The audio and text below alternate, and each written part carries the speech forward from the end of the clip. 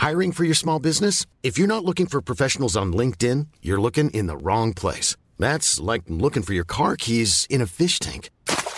LinkedIn helps you hire professionals you can't find anywhere else, even those who aren't actively searching for a new job but might be open to the perfect role. In a given month, over 70% of LinkedIn users don't even visit other leading job sites. So start looking in the right place. With LinkedIn, you can hire professionals like a professional. Post your free job on linkedin.com/spoken today.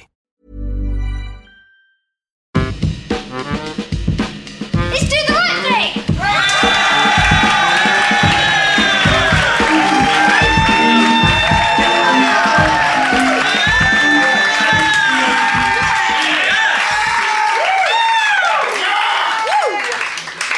Hello, and welcome to the podcast panel show that wants to do the right thing in any situation. For example, what is the best way to treat a stab wound?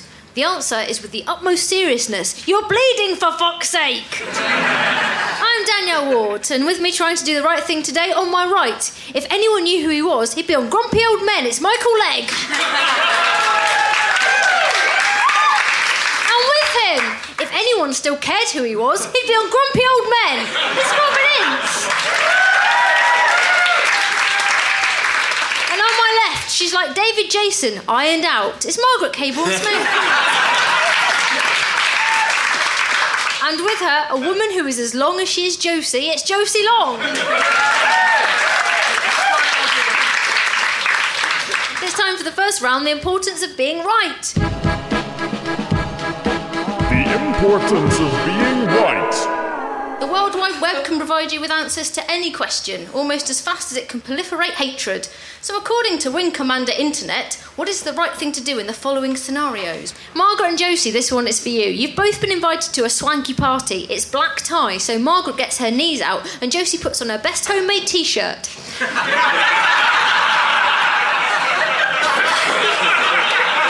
You can all go fuck yourselves. Sometimes people tweet me and they say, I like that t-shirt you were wearing, where did you get it? So, actually, that's sarcasm. Should we get back to the scenario? Sure. I'm wearing a t-shirt and the t-shirt says, I love kittens. And then I've got Play-Doh, just in case I meet someone I want to make a Play-Doh heart for. There is a free bar and you both make the most of it, collapsing into a drunken spoon with each other. But while you're sleeping, some evil bastard flies you to an uninhabited island. You both wake with a colossal hangover and a right thirst on, but according to the worst-case survival handbook, what is the right way to find water on a deserted island? Hang on, so the whole black tie thing was irrelevant? Yeah, you haven't heard the show, have you? I have. I've listened to every single one and I really like it and I'm not even exaggerating. So, how do you find drinking water on a deserted island? There's an island. See if there are any bottles of water. or a shop. No, actually, I know the answer to this one, I think. Oh, no, I don't know. It depends whether Josie's brought any plastic bags to this swanky do. Have you? Of course I have. OK. I think you put it on the ground and put a stone on it until it sweats. Is that correct? Might be correct. Do you know what I might do is, look to see if there's any, waterfalls. No, you're quite right. I think Josie at the end there has got... What I'd use is my eyes and my ears. I'd look around the island and perhaps see where things were growing, and that would suggest there was some water there before I went, have I got any fucking plastic bags and a stone? Oh, hang on, I think I left them near that river. Hang on, I'll be back in a minute. For the length of scenario build-up, there's a lot of flaws in these narratives. Michael, if you had to be on an island with one of these three, who would you pick? Robin, definitely. There's nothing I would like more than to see Robin stranded on an island. And the very thought that I couldn't be there to see it would break my heart. Even if it meant you were also stranded. I don't care about it's that. Really cutting your nose off. That's insignificant. And the very fact that finally, after months of starvation, dying of thirst, he'd probably find a wild boar and kill it and cook it. I would just annoy him by going, well, you know I'm vegan, Robin. That would upset him for a long time. I'll just go back to eating sand. As long as he's angry, I'm happy and alive. It's what keeps me alive. Do you know what? I've just realised if I could choose, no offence, Robin, I love you to pieces, but if I choose anything, it would have to be Margaret, really. Because when Margaret and I first met, because if you're on a desert island, I mean, you're going to die there, aren't you? You're going to die. And I did tell Margaret when we first met that one day I would kill her. This is true. It was almost the first thing you said to me. Genuinely. Hang on, when was that? Because that's about the first thing I ever said to Margaret. It's very genuine. Would you rather be by yourself or with any other person? Yeah, really? Yeah. People? Even Daz Sampson, who is... does anyone remember Daz Sampson? He was the one that did that creepy song for the Eurovision, which was about playgrounds a few years ago. And is the winner of every annual competition of the worst threesome we can think of between me and my friends. So, yeah. Who holds that competition? It's a national thing, Robin. We just don't invite you. You're on the list. Do you know what? I feel no moment of going, oh, because just the fact that therefore you've imagined that You're right, you win. and the You anger win. that will have created for you. And now the fact that people listening may be imagining it as well, this awful me with a guy. Sorry, you sang what in the Eurovision? Oh, hang on a minute. Sorry, I'll take this glove off. And, you fell into a trap there of your own making, didn't you? As if you wanted to, from a Freudian analysis. Ben, what does your thing say? Good. It gets more and more like QI all the time. Try to keep it What is the loose. thing? Well, it gives 7 techniques. Ooh. Collect rainwater in a container. A helmet will work, it says. Collect dew. Tie rags around your ankles and walk in grass or foliage at sunrise. The dew will gather on the material. Number 3, if the island has a green interior, this is an indication of fresh water streams. I think Robin and Josie get a point for this. Yes! Number 4, catch fish. The area around a fish's eyes contains drinkable liquid. Oh. Fish flesh contains drinkable water. Squeeze raw fish through clothing to extract it. Oh. And your best clothing, because you've been at that black tie do as well. It's a debate. Well, Michael and Robin, here is your scenario. It's your birthday. Congratulations.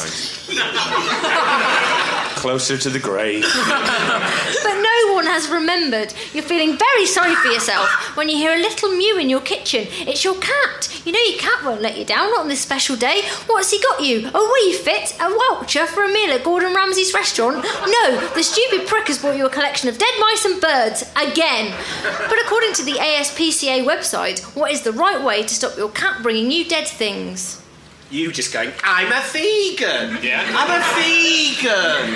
Oh, come on, I'm a vegan. Bad Robin. Naughty Robin. I call my cat Robin. Do either of you have cats? I had a cat. Oh, God, here we go, this story. What happened to it? I don't know. You know when you're about to become a vegan, you think, what shall I have for my last meal? You say, what happened to your cat? And you said, I don't know. Well, I don't know. I was young. It just went away. I'm a dog person. Thing is, my dog has brought a cat into the house. Really? Yeah, it was really. And he killed the cat. Well, that's sexist, Josie. My dog's a she. You should really give women more credit. Their ability to be animals. I had a cat when I was younger, and its name was Casper the Friendly Ghost Cat. Because we let my brother name it, and we had 2 fish called Fireman Sam and Fireman Sam. And also we had a dog called Bonnie Tyler Ward that my dad had named. My daughter was asked to provide some suggestions for names for her new cousin, and she came up with Melat and Slacho. They sound quite cool. What's your daughter's invisible friend called? She's got 3. They're called Kerry, Mince and Cret. Got a problem with that? Cret. He's 25. I don't know why he's hanging around with a 3-year-old. Michael and Robin, would you put anything on the cat's collar? No. I would place the cat in a box with a small... Yeah, there we go. Do a lot of science broadcasting. I had to bring that up at some point. Yes, I would imagine a little ding-a-linging bell that would mean that the mice or birds would be warned away before the cat arrived at them. No, very clever. Ben, what are the actual answers? Collar bells are largely ineffectual. Instead, the website, the ASPCA website says the most effective way is to keep the cat inside your house. once killed a mouse by chasing it around with a bottle of fairy liquid and then squeezing it in its eyes. No? Look, everybody kills mice, yeah? No. We got your main track where yeah. What about fly paper? People use that, right? No, it's your main fly traps. You've honestly just reminded me what happened just 2 days ago. My dog found, well, let's face it, a human shit. It was someone had shit, and it was a proper big Mr. Whippy big shit. And what was worse than catching my dog eating it? It's worse. No, it's worse than that. It's worse. It was licking it. This is refreshing. It's fucking horrible. And I got so angry at the dog being that disgusting that I got a wet one sort of thing out of my dog pouch. I know. Yeah, I've got a dog pouch. So what? Can't all be young and trendy like you. With your high heels and flares. Is that what they wear still? I don't know. Right? I know, I got the wet one, and because it had human shit round its mouth. Oh, Jesus. Yeah. And then I was so angry, I actually got hand gel and cleaned my dog's tongue with hand gel. I could tell by her face, she will never do that again. You could have just punished the dog by not giving it those lovely kisses you normally do. What? Kisses for me? No, you've got a shitty mouth. I love Michael's tonguey kisses. Why should I lose out because of her mistake? I think you feared enjoying the taste. Hey, Ben, who got the points at that? Michael and Robert got 1, and Margaret and Josie got 1. Now's the time to save 30% on wedding jewelry, only on BlueNile.com. Make sure your wedding ring is the one, with your pick of diamond and lab-grown diamond bands, all hand-finished and graded for excellence. Or surprise her with something blue she'll love for life, like a stunning pair of sapphire earrings. Blue Nile's jewelry experts are available 24/7 to help, from fit questions to style advice. Right now, get up to 30% off at BlueNile.com. BlueNile.com. I'm Sandra, and I'm just the professional your small business was looking for. But you didn't hire me because you didn't use LinkedIn Jobs. LinkedIn has professionals you can't find anywhere else, including those who aren't actively looking for a new job, but might be open to the perfect role, like me. In a given month, over 70% of LinkedIn users don't visit other leading job sites. So if you're not looking on LinkedIn, you'll miss out on great candidates like Sandra. Start hiring professionals like a professional. Post your free job on linkedin.com/spoken today.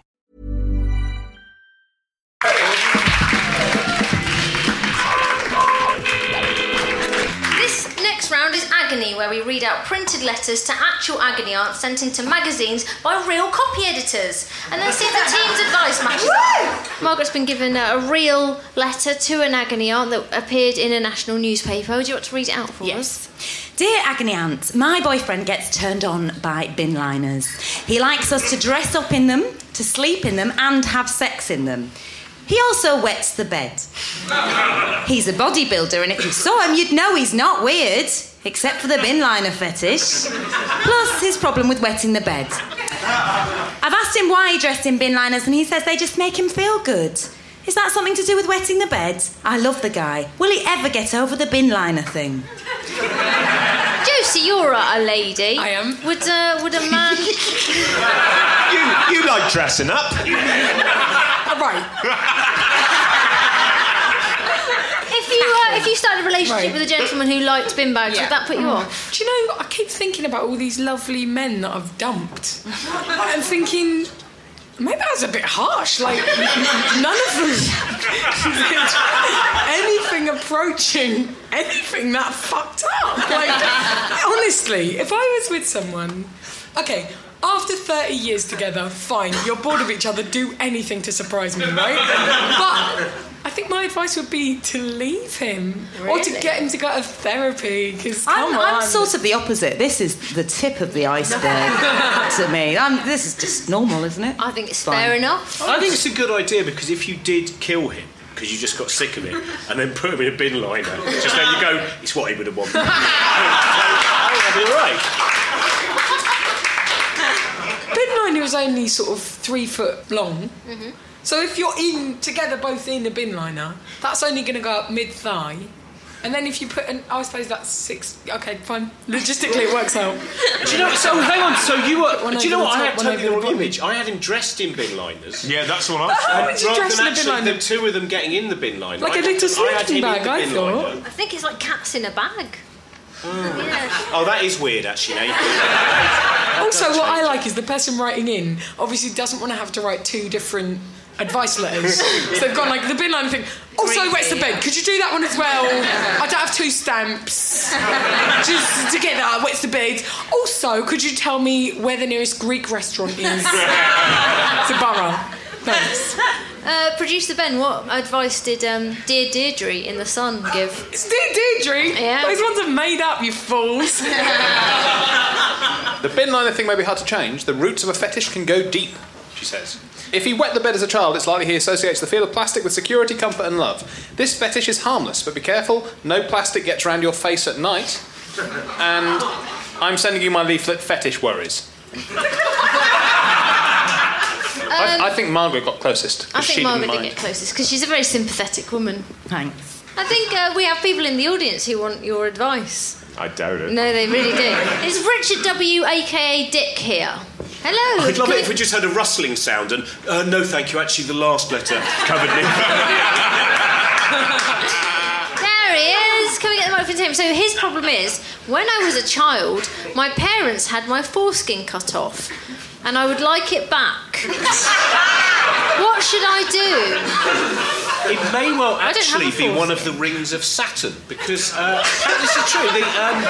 Did Brian Cox tell you this? No. That's why he's always pointing. It's that one. That's wonderful as well. No, apparently the Vatican used to have some balmy old ideas years ago, and they used to say that they believe that Jesus' foreskin actually formed one of the rings of Saturn. So I'm saying yours probably won't be one of the big outer rings. It'll be far bigger. It's not going to be as big as like Jesus' ring around Saturn, but that could well be where it would be. So all you need to do is build a spaceship. That's genuinely, I haven't made that up. That's well, I mean, the Catholic fucking Church made it up. Yeah. But what I'm saying is that bit is... Yeah. Danielle, so the Catholic Church has officially said Jesus has a massive cock. Sounds hot. If you had to have sex with one religious figure who's possibly mythical, which one would you have sex with? The elephant with the arms? I didn't say that along with both of you because that would have been the best moment of all time. Ganesh, his name is. Yeah. Oh, him. Hasn't he got the head of an elephant though? Yeah, that's even better.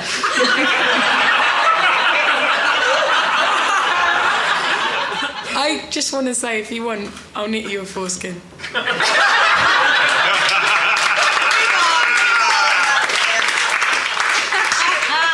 Thank you, that's a very kind offer, thank you. It's my pleasure. I think Josie Long gets those points. And applause for Josie.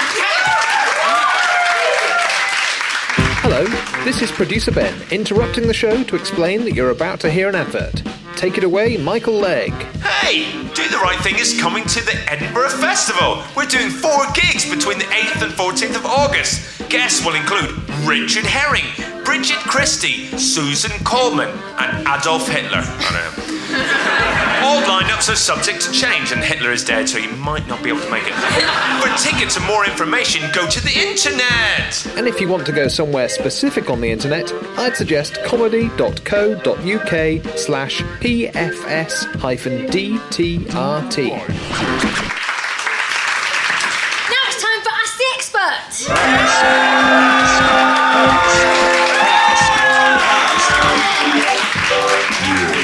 And this time we have an expert in psychopaths. It's John Ronson.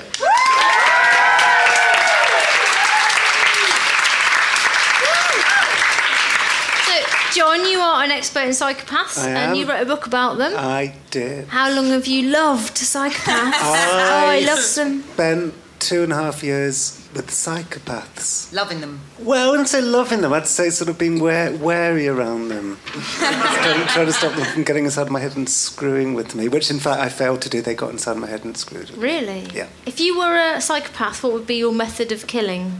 Oh gosh, well most psychopaths don't kill. So in the Venn diagram of psychopaths, and killers, it's quite slim. I'm just asking, would you eat them or put them in a bag? That's all. But most psychopaths, because, as capitalism rewards psychopathic behaviour, as history has shown, most psychopaths just do great in business. So it's a good thing?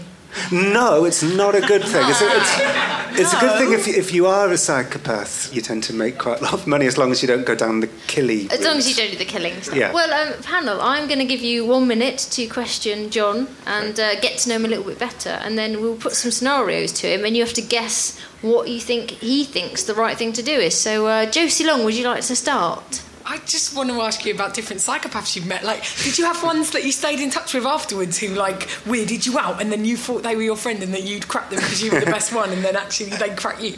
Well, I sort of like all of them in a way, but that's... So, yeah, if you were on a desert island but you were only allowed 8 psychopaths, who would they be? Who's my favourite psychopath? We've all got a favourite. Yeah, no, I do have a favourite of my psychopath chums, and it's a man called Tony, who faked madness. When he was 17, he beat somebody up in Reading Town Centre, and he was on remand, and his cellmate said, you know what you have to do? Fake madness. Tell him you're mad, you'll get sent to some cushy hospital, nurses will bring you pizzas, you have your own PlayStation. So he faked madness, but he faked it a bit too well. And they didn't send him to some cushy hospital, sent him to Broadmoor, because they determined that only a psychopath would fake madness to get out of a prison sentence. Shit. So he would have done 5 years for GBH, and he ended up doing 14 years in Broadmoor. Just because he put 2 pencils up his nose, his underpants on his head and went whipper. Well, that's incredible. Well, one of the ways he faked madness, he told the prison psychiatrist at Reading Prison that he wanted to watch women as they died because it would make him feel more normal. So I said to him, where'd you get that from? He said, a biography of Ted Bundy that they had in the prison library. But was he a Bundy, was he a psychopath? No, again, in terms of the actual definition, that he would be defined as a psychopath, and his one was just particularly about, Yeah, he's one of the killy ones. Yeah. If I came up to you and went, no, I'm the real John Lonson. You're not John Lonson. You're the second podcast. Would you... well, that's not psychopathy, though, is it? What is that, or psychopathy? What's the difference? I see. Okay, no, I thought the imitating of me in a grotesque way. I thought you were doing Brian Cox. Yeah, it was very similar to Brian Cox. When we had you and Brian on, we actually ended up being told that people couldn't tell the difference. So it was a real problem. Is that why I've never been invited onto about Planck's constant? I can't. That's not really my area. And that was. So if that kind of thing, then that's not the behaviour of a psychopath to think there was someone else. Then that. No. Psychopathy is not a delusional condition. They don't hallucinate or have delusions. It's a moral deficiency. It's a lack of empathy, and all the things that go along with a lack of empathy, like for instance a lack of remorse and a grandiosity and a cunning, manipulative nature, and so on. So they're completely sane in that sense. I would like to ask, statistically, how many people in this room right now are likely to be psychopaths? Okay, well, there's, I would say, 100 people in this room. Thank you. That's very nice of you, John. Is there fewer that... No, that's not... No, 50? 50, okay. So the statistic is 1 in 100 people is a psychopath, so... But everyone knows probably one person that they think they're so ruthless and they're so charming and no one susses out what they're like. I'm interested in what you just said about there being... I was scared you're going to be like, you're the psychopath! And I'm like, I've got so much remorse! Who on the panel, who out of the 5 of us is who would be most psychopathic? Michael. Yeah! We get points, right? We get points. Weird. I actually genuinely felt disappointed for a second, and then I went, hang on, that does sound pretty cool. Pretty cool. And we're going to give John some fictional scenarios, and you have to work out what he thinks is the right thing to do. So, John Lonson, you're walking along having a nice ice cream.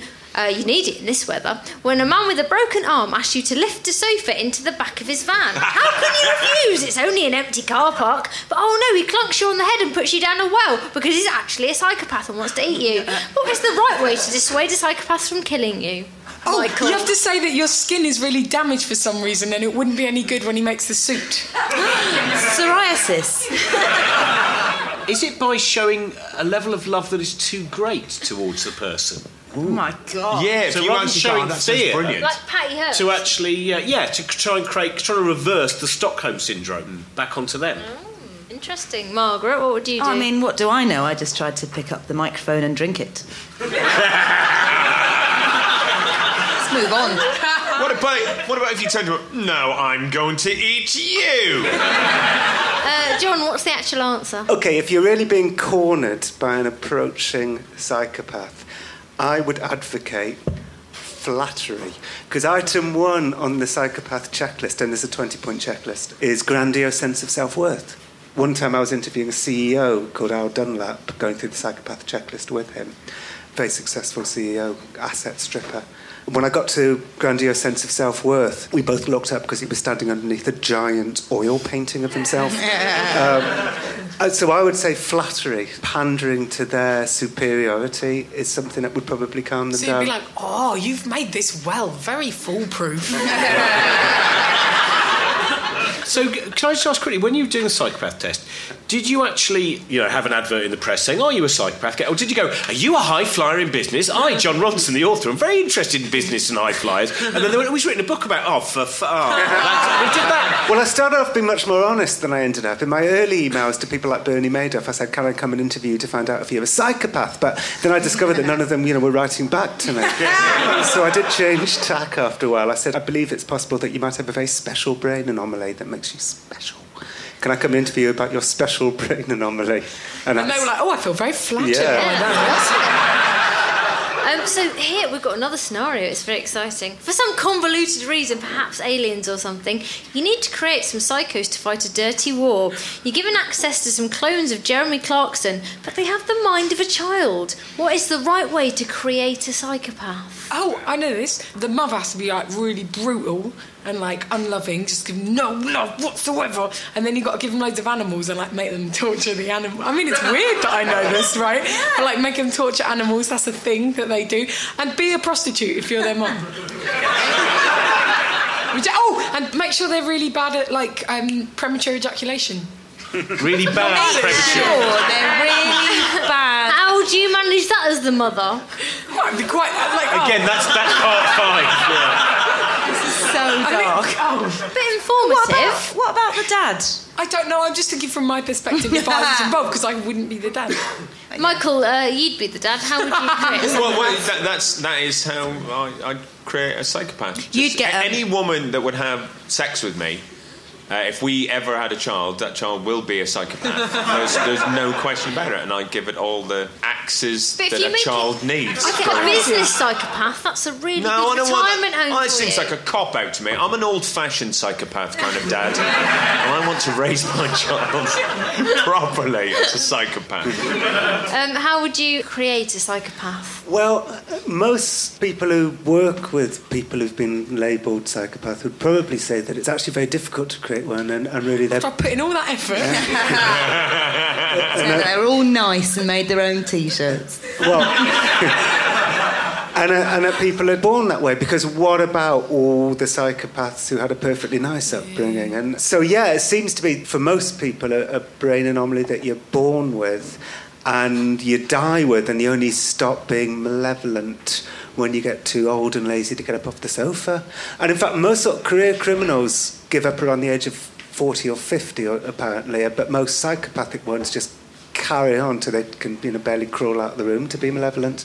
However, I'm sure that if you have a terrible childhood like the one that you just described... I was just talking about my own childhood.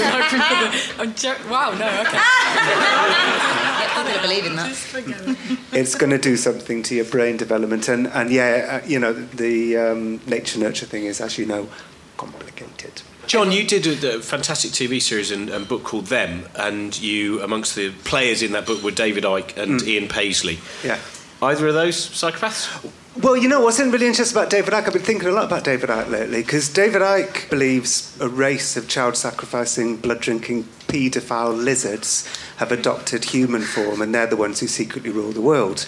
And the thing that really made me laugh about that was you had people on the anti-racist left convinced that when David Icke said blood-drinking, child-sacrificing, paedophile lizards, he was using code, and what he really meant was Jews. And he said, no, really, I mean lizards. And they said, that's code too. But the reason why I've been thinking a lot about David Icke lately is that you've got eminent psychologists like Robert Hare and Martha Stout, like Harvard people, who are convinced that a kind of different species of human have kind of adopted human form to secretly rule the world, and they're psychopaths. So actually what Robert Hare believes is kind of really eerily similar to what David Icke believes. Yet David Icke is considered a loon and Robert Hare is eminent. I think that's kind of really interesting. But I don't think David Icke's a psychopath. And actually, I rather like Ian Paisley. I was talking to Michael actually about this. I like the fact that he watched our documentary, and even though it made fun of him, he kind of really liked it and laughed all the way through, and I've always sort of kind of admired... Well, of course he laughed the whole way through, because he knows that you're going to burn for all eternity in hell. He had a nickname for me, Ian Paisley. It was my circumcised friend. If you want, I can knit you a foreskin.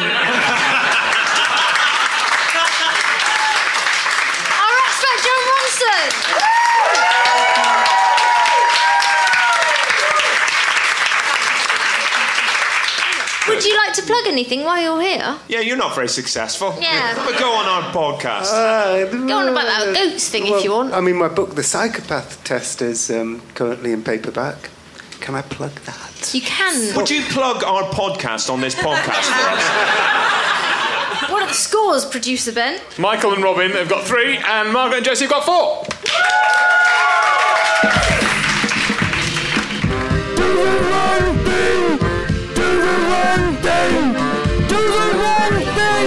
In this round, we ask the panellists what is the wrongest thing to do in any situation.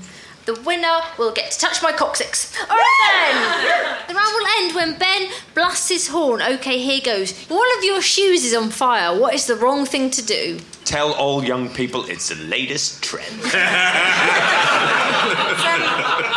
Feel sorry for the other shoe and set that on fire too.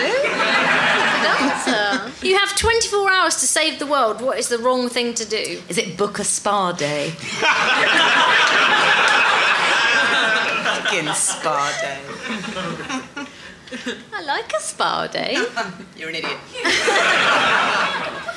A young person asks you why their parents have got divorced. What is the wrong thing to do? Point at yourself. It's the noise. This guy? Josie Long. Tell them it's their fault and they can never remedy it. And that the best thing they could do would be to disappear. They're only going to think that anyway. You see a man in a wheelchair shoplifting. What is the wrong thing to do? Is it stick a pepperami in the spokes? Doesn't mean anything. Is it?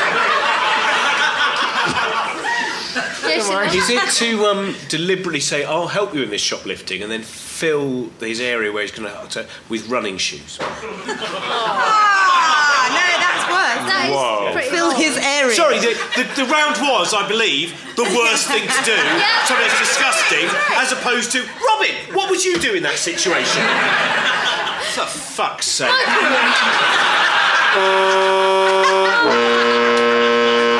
That's the end of the show. We're all going to go home and think about what we've done. But before we do, Producer Ben, what are the scores? The scores are Michael and Robin got 5, but Margaret and Josie got 7!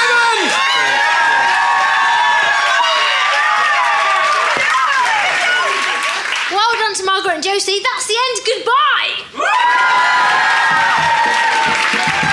Do the Right Thing featured Robin Ince, Josie Long, Miles Cable, Seth Michael Legg, John Wilson and me, Danielle Ward. I devised it with producer Ben Walker, and we put the script together with extra material from Andy Wilson and David Reed. Martin White did the music. Thanks to the Phoenix for Aaron Ellington, Natasha, Capri and West End for helping out. Do the Right Thing is a first production for the internet.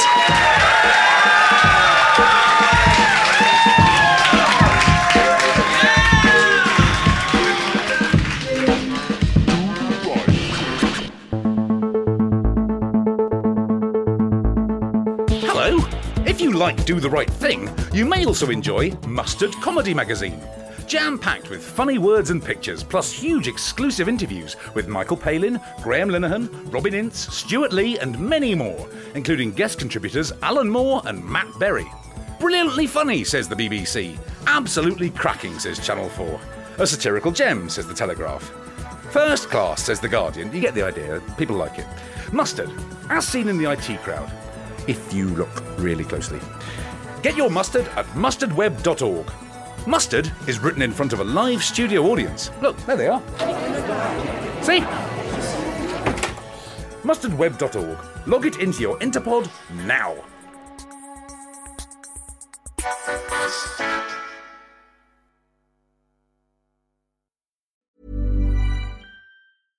Imagine the softest sheets you've ever felt. Now imagine them getting even softer over time. That's what you'll feel with Boll & Branch's organic cotton sheets. In a recent customer survey, 96% replied that Boll & Branch sheets get softer with every wash. Start getting your best night's sleep in these sheets that get softer and softer for years to come. Try their sheets with a 30-night guarantee. Plus, get 15% off your first order at bollandbranch.com. Code BUTTERY. Exclusions apply. See site for details.